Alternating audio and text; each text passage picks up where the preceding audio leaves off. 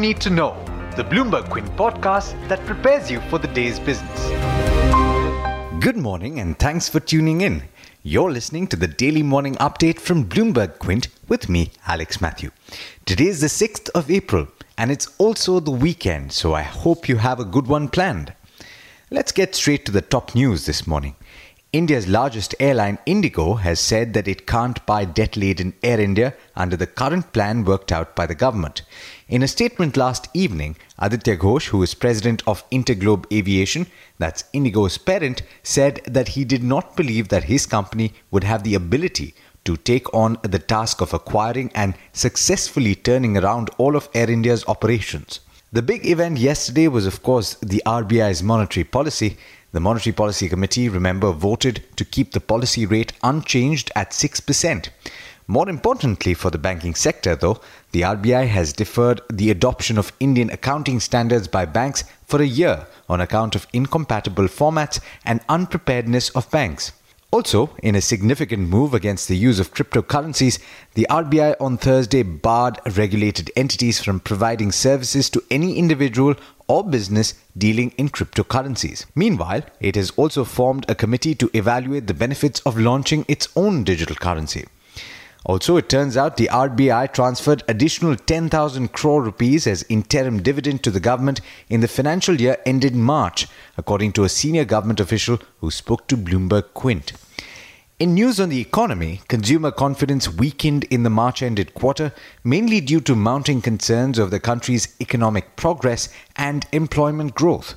Rajiv Kochar, the brother-in-law of ICICI Bank MD and CEO Chanda Kochar, was detained by immigration authorities at Mumbai airport when he was to leave for a Southeast Asian country. He was handed over to CBI officials who questioned him in connection with the bank's dealings with the Videocon group. Anil Ambani's Reliance Communications has said it expects to reduce debt by around 25,000 crore rupees after the Supreme Court lifted a stay on the sale of assets of the company. Star India has retained its dominance of cricket broadcasting in India. It retained the rights for television and digital broadcast of international and domestic cricket matches in India for the next 5 years by bidding 6,138 crore. In international news, President Donald Trump has ordered US Trade Representative Robert Lighthizer to consider tariffs on an additional $100 billion worth of goods from China. The update may not elicit an immediate response from China as it is in the middle of a 4-day holiday, but it could have a bearing on the markets. Facebook Incorporated Chief Operating Officer Sheryl Sandberg has outlined the ways in which she is responding to the ongoing data privacy crisis, saying for the first time that some advertisers have curtailed spending and acknowledging that her team has a long way to go to reassure wary consumers. In international markets, Asian markets have started the session in the red, with the Nikkei down about 0.2%. US benchmarks had extended gains on Thursday, rising between 0.5 and 1%. However, the futures this morning are down over 1% in response to President Donald Trump's latest trade salvo. And now it's over to Darshan Mehta for the trade setup for the day. Morning, Darshan. Good morning, everyone. It's going to be a tricky morning because the US markets ended higher. The Dow futures are down sharply. Asia is flat, SGX Nifty is flat. Crude is marginally weak, but the base metals are trading much better this time around. So it's a mixed set of cues coming in from the global markets. But back home, a very strong set of numbers that was reported by GM Breweries. Revenues were up 11%, profit up 150%, EBITDA doubles to 33 crores and margins comes in close to almost 30% versus 16% last time around. To add to it, there was a bonus of 1 share for every 4 held and a dividend of 3 rupees. In terms of results today, S. Chand and company will report numbers today. The other important stocks to watch will be Interglobe Aviation, as it has decided not to bid for Air India under the current divestment plan. Shobha says that the fourth quarter new sales volume are up 40%. The value of the new sales were up almost 30%, but the price realizations were down 7.5%. Sona Koyo says that the promoters proposes to sell 35 lakh shares via an OFS. The floor price has been set at 85 rupees per share. HCL Tech acquires life sciences and consumer provider C3I Solution.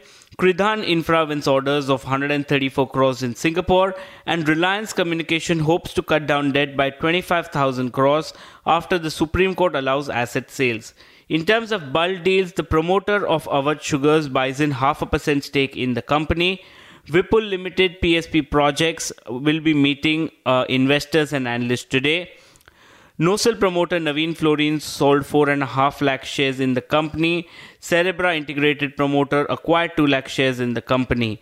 In terms of circuit filters, IFB Agro, STCI, DB Realty and Graphite India, the circuit has been revised from 5% to 20%. And the circuit for Rain Industries, Nagarjuna Fertilizer, Waterbase, TTK Health, Venky's Future Market Network and MMTC has been revised to 20% from the existing 10%. In terms of brokerage, one more positive brokerage on Avenue Supermarts. Geojit has initiated it with a buy with a target price of 15.90, and a lot of brokerages have come out with positive notes on Indigo post them saying that they do not want to acquire Air India in the current state. But there's much more you need to know before trade actually starts. For that, log on to our website bloombergquint.com and click on the All You Need to Know tab, and you'll be prepared for morning trade. Thanks, Darshan.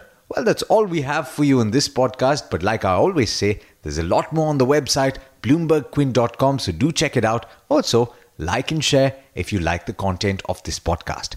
Thanks for listening. This is Alex Matthews signing off. Have a great weekend.